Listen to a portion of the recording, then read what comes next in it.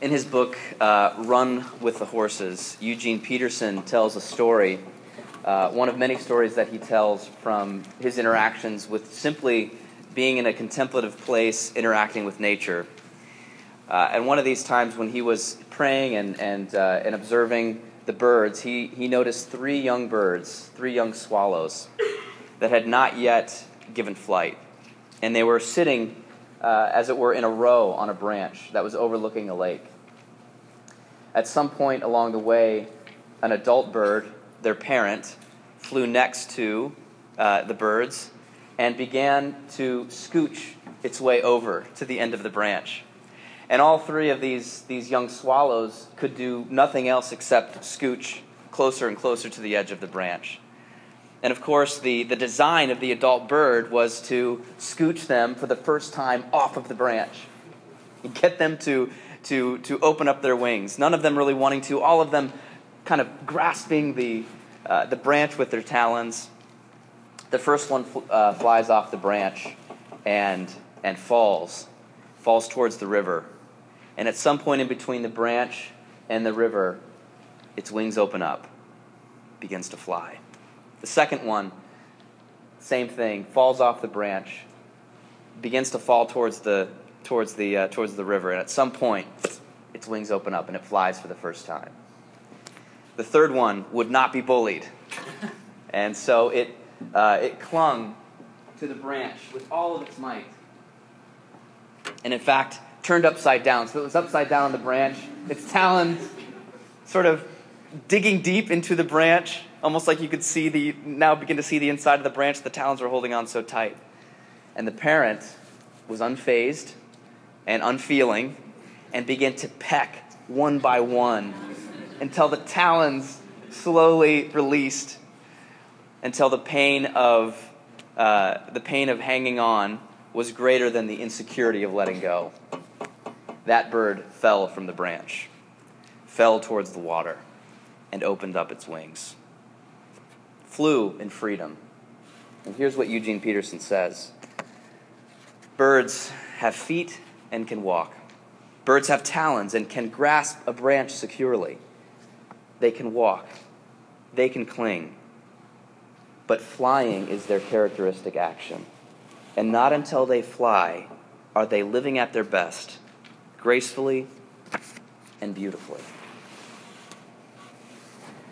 Flying is their characteristic action, and flying is what they do best. Now, as sons and daughters of God, giving is our characteristic action.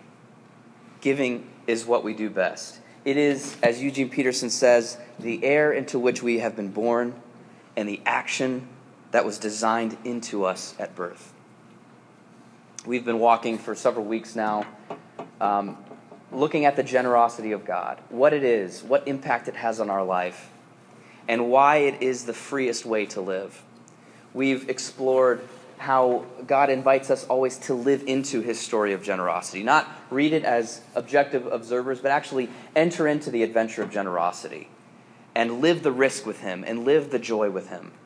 We've looked at how God is always calling us to move from a place of financial isolation to a place of financial intimacy with him and with his people and with those in need. We've also looked last week, Josh Evans preached on the parable of the talents and talked about how God is calling us off the sidelines of stewardship into finding our stride with stewardship. God is setting the pace of generosity, and he is inviting us to join him. Now we're coming to this final sermon in this series, which is highlighting that the generosity of God sets us free. It sets us free and allows us to operate in the birthright that we have, which is to be generous. We can grasp, we can walk, we can hold on to that branch, but that is not what we were born to do ultimately. We were born to let go of that branch that we so tightly cling on to of our resources, open up our wings, and operate in freedom. That is our design. Now, today I want to talk about the top 4 enemies, what I believe are our top 4 enemies of operating in the generosity of God, of operating in that freedom. The first one is the longest one. The last 3 are pretty quick.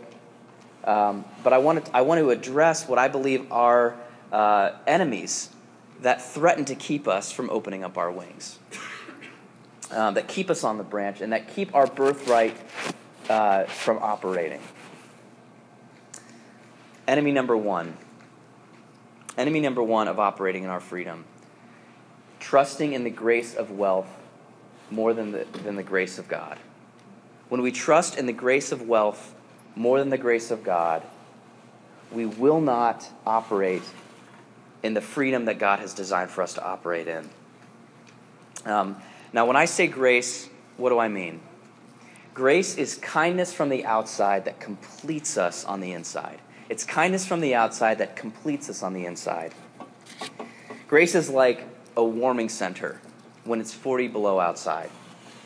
Something outside of you that completes you, that saves you.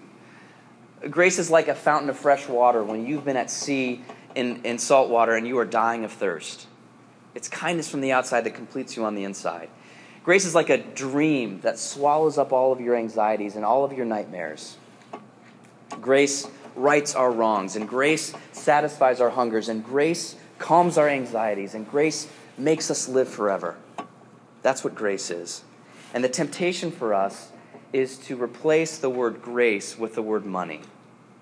Whether we're making it or middle-classing it or muddling by, whether we have a lot of resources or almost no resources, we are tempted to trust in wealth, to look upon wealth as ultimately the grace that we need from the outside to complete us on the inside. The rich young ruler in Luke 18, that the text that's printed in your bulletin, he's a decent guy. He is a decent guy. He's a moral guy. He follows the 10 Commandments. He is morally wealthy as well as financially wealthy. And he comes to Jesus with a very polite question. He says in verse 18, Luke 18:18, he says this: "Good teacher, what must I do to inherit eternal life?" What must I do to inherit eternal life? We know from the scope of this passage and from the scope of Luke that really what he's asking is, good teacher, how can I fly while still holding on to this branch? Because I have this really beautiful tree that I found, a really beautiful branch. It's gorgeous. There's leaves everywhere. And I've kind of earned it. I found it, finders keepers. And I love sitting on this branch. Feels great. Now I'm ready to fly. How can I fly and hold on to this branch? And we might look at that and go, you know what? What a fool you are. You're so pompous, you're so wealthy, but don't judge this guy. Because having wealth tempts you to trust in wealth. And we know this even in our own country because they've done many studies which show that as your income gets higher, the percentage of your charitable giving gets lower. So people who start out in the lowest income bracket give the highest amount of their money away because they know, it's fun to give, and I'm not trusting in money to save me, and so why not give it away? But as income goes up, generally speaking, this is always the case, but generally speaking, the percentage of your giving goes down and down and down. And so the people in the highest income bracket give around 1% away. People in the lowest income bracket give somewhere around 7 or 8% away. And the scriptures teach that it's the percentage that matters. The percentage is what shows where your heart is truly at. So what happens is when we accumulate wealth, we begin to trust it more and more. And we begin to slot in wealth for grace. And we believe, you know what? Money really can solve all my problems. Money can turn my nightmares into dreams. Money can give me security, or money can give me status. Money really can complete me. It really is tempting. And in America, we are tempted in this way. None of us are immune from it. So the rich young ruler and we want to fly while still holding on to the branch. Now, the adult bird has a much different perspective than the swallow. And Jesus has a much different perspective than the rich young ruler. Eventually, he will come alongside the rich young ruler and answer his question, what can I do to inherit eternal life? And here's what Jesus will say. One thing you still lack, sell all that you have and distribute to the poor, and you will have treasure in heaven. And come, follow me. Essentially what Jesus is saying is you have to release your trust in wealth, and you have to take the risk of coming to me and letting me set the terms for your wealth. And you need to let me give you the grace of God. You need to release your trust in the grace of wealth, and you need to let me give you the grace of God. Jesus, as it were, he opened up his arms of love. And he says, when he called the rich young ruler to renounce his trust in wealth, he said, come to me. Come to me. Release your grip on your money and come to me. Receive the grace of God. Because I am, Jesus said, the fountain of living water. And I am the warming center that will save you from the freezing cold. And I am kindness from the outside that will complete you on the inside. And I am the one who will right your wrongs. And I am the one who will satisfy your hunger. And I will make you live forever. And that is Jesus' offer. I will give you more than you can ask for in this life and in the age to come. I will give you more than you even know what to ask for right now. I am the source of grace. The grace of God is made available right now. Come follow me. Now you might ask, why did Jesus tell this guy to sell all that he had and give it to the poor? Nowhere else in the Bible is that instructed of Christians. Nowhere else does Jesus interacts with other wealthy people. He doesn't tell them to do that. Why does he tell this man to sell all that he has and give it to the poor? Jesus knows hearts better than anybody. He knows what it will take for someone to receive the grace of God. What we see Jesus doing here is staging what Matt Woodley calls a one-man intervention. If any of you have interacted with a loved one who is an addict, you know that an intervention is necessary, that you have to take drastic measures if the hold of addiction, of alcoholism, of codependency is going to be broken. It has to be drastic, it has to be firm, it has to be severe. But the severity is loving. And Jesus is pecking away at every last talon of the rich young ruler and saying, I know what it's going to take for you. Riches has so completely taken over your heart. Riches has so completely become your savior that you have to completely let it go. And so he's pecking away at his talent, saying, if you're going to be free, if you're going to come and be with me, if you're going to come follow me, if you're going to receive the grace of God, you have got to completely let go of the grace of wealth. You have to renounce it, and you have to do it now. For many of us, that call will be much less drastic. Even for Zacchaeus, that in chapter 19, the call was much less drastic. He got to keep his house. He got to use some of his wealth and give it away to the poor. Some of it for victims of his own injustice. For different people, it's a different call. But for this man, Jesus wanted him to get drastic. And the response of the rich young ruler is interesting. It's the response that many of us have when God calls us to follow him and exchange trusting in the grace of wealth for the grace of God. And verse 23 says this, but when he heard these things, when the rich young ruler heard these things, he became very sad, for he was extremely rich. This word sad is better translated as grieved or torn. It's that feeling you have when you want two irreconcilable things. You want your cake, but you want to eat it too. You want to have two things that can't go together, but man, I want both of them to go together so badly. Can't I just hold on to my wealth and follow you? Can't I have the grace of wealth, but then kind of top it off with the grace of God? Can't I hold on to this beautiful branch and fly? Can't both of those things happen?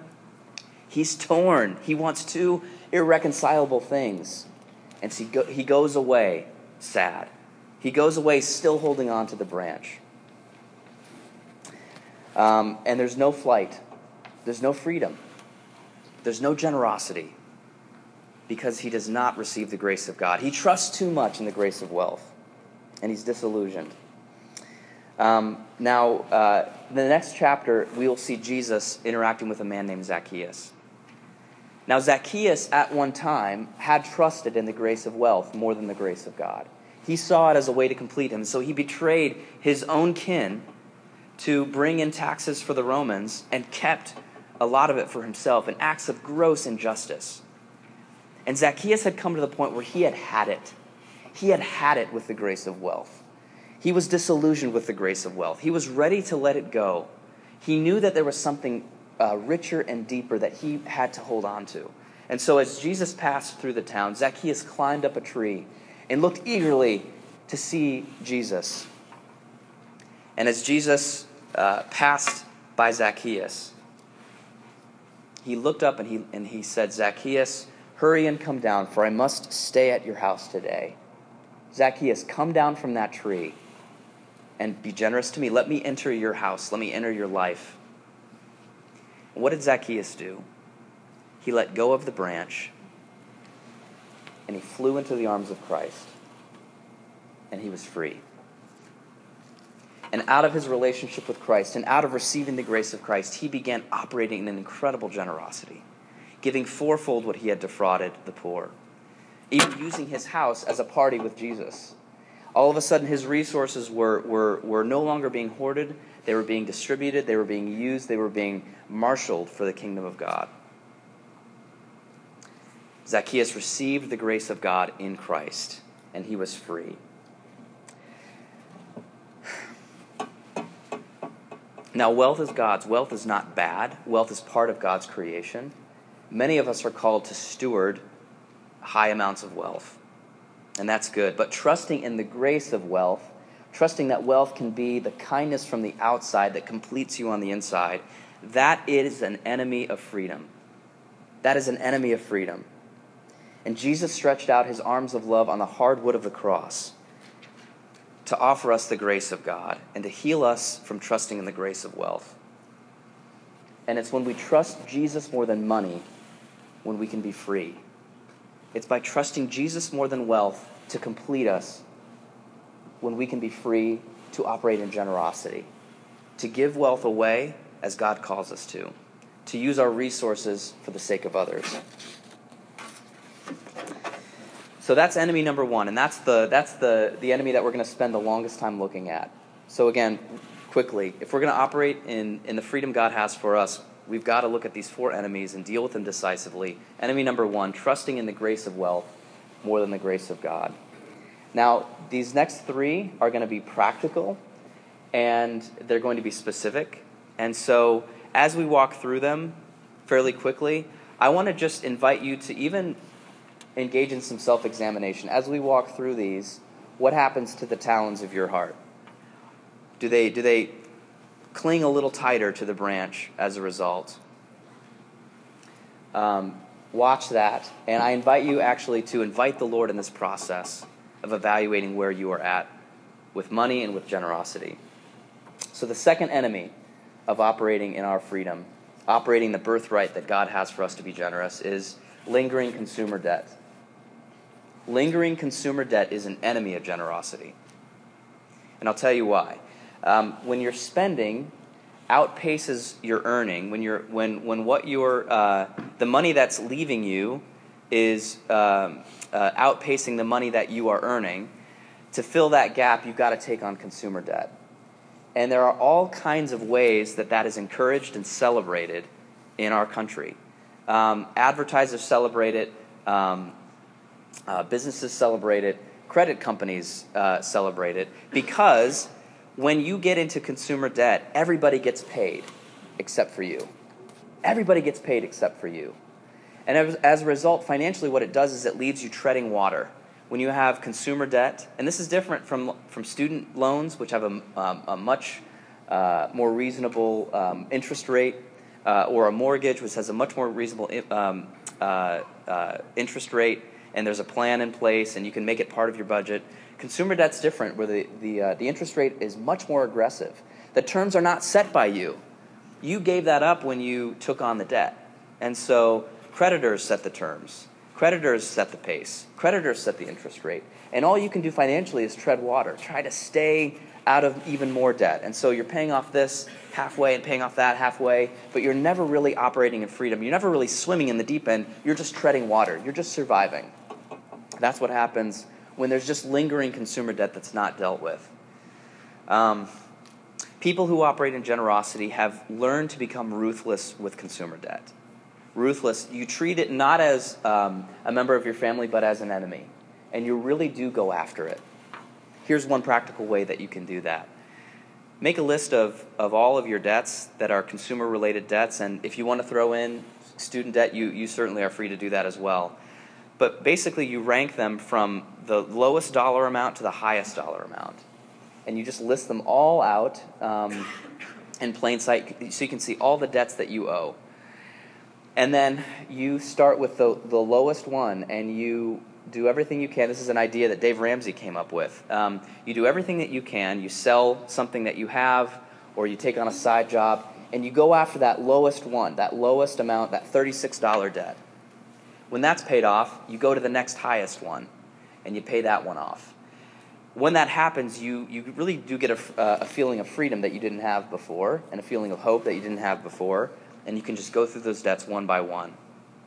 That's one of the most effective ways. Also, bringing people in on the process is an effective way of dealing with consumer debt. By the way, we are, in March, going to start a financial literacy class, a financial management class. And this is to learn more about money. How do you get out of debt? How do you save? How do you invest? How do you be generous?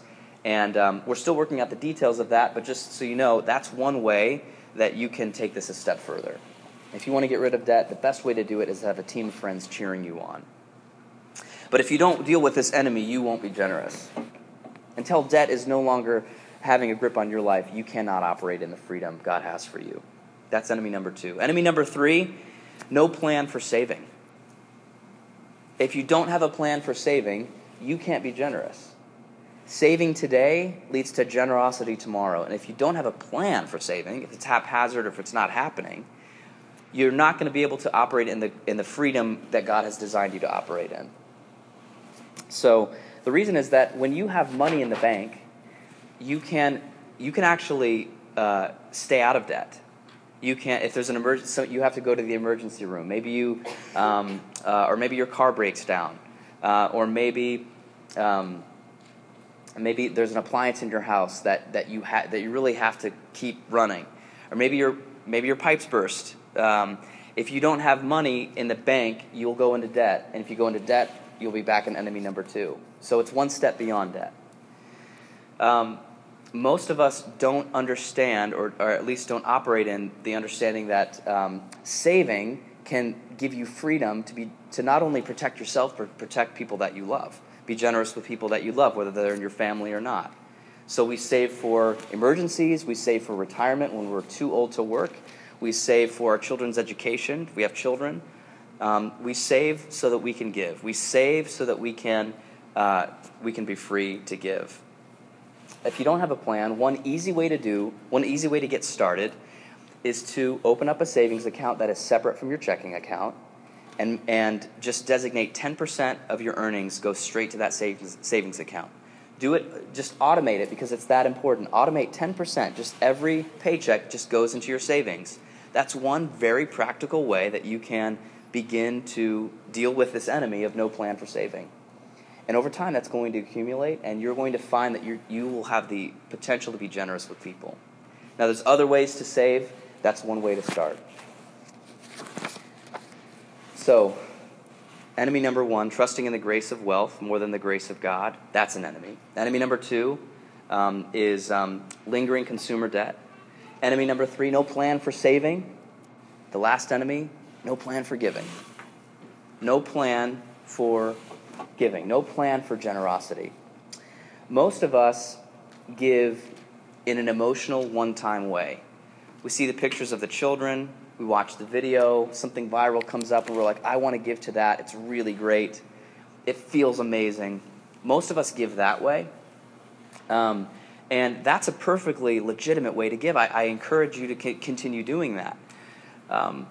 But most of us, similarly with giving as with saving, most of us overestimate the one-time gifts, the power of the one-time gifts.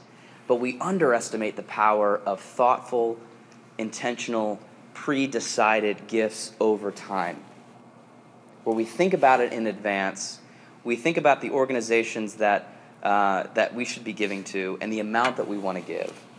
Most of us will give more, and we will give more strategically, and we will be more generous if we plan and pre-decide in the process. So one of the growth areas that many of us have is to move from from emotional one-time gifts to strategic gifts over time that has been pre-decided, with amounts and percentages that have been pre-decided. Here's a story about that happening. There was a guy who started a business, and he started the business out as a silver refining business. Eventually it switched to plastics, distributing plastics. But in his lowest point as a businessman, he was discouraged because profits were down, and the cost of doing business was outpacing what he was taking in. And he was just saying, he was praying and saying, Lord, what should I do with my business? And he really felt very strongly called. And again, this was specific to him and will be different for all of us, but he felt called to give a majority of his business over to the kingdom of God. And the way that he did that, he decided, if I'm going to do that, I've got to decide now when I think he was making $14 a week was his income. I've got to decide now that that's going to be the case for my business. And I'm going to make it legal. And so he found a lawyer, tried to make that legal. The lawyer was like, come back to me in 3 months. So he went to a different lawyer and was like, I want to give a majority of my business over to the kingdom of God. Can you help me find a legal way to do that? And the lawyer said, let's do this. Let's incorporate your company, issue stock. 51% of the stock goes to a foundation. That foundation will give directly to missions work. And so he did that. He made it legal. 51% goes to the foundation, which gives to the kingdom of God. And over time, his business grew. And I'm not saying it was because he did that, but he was a good businessman, and he was doing what all of us are made to do, which is to be fruitful in the world. And his business began to grow. Some of you may be familiar with U.S. Plastics Corp. U.S. Plastics Corp, which distributes plastics throughout the United States.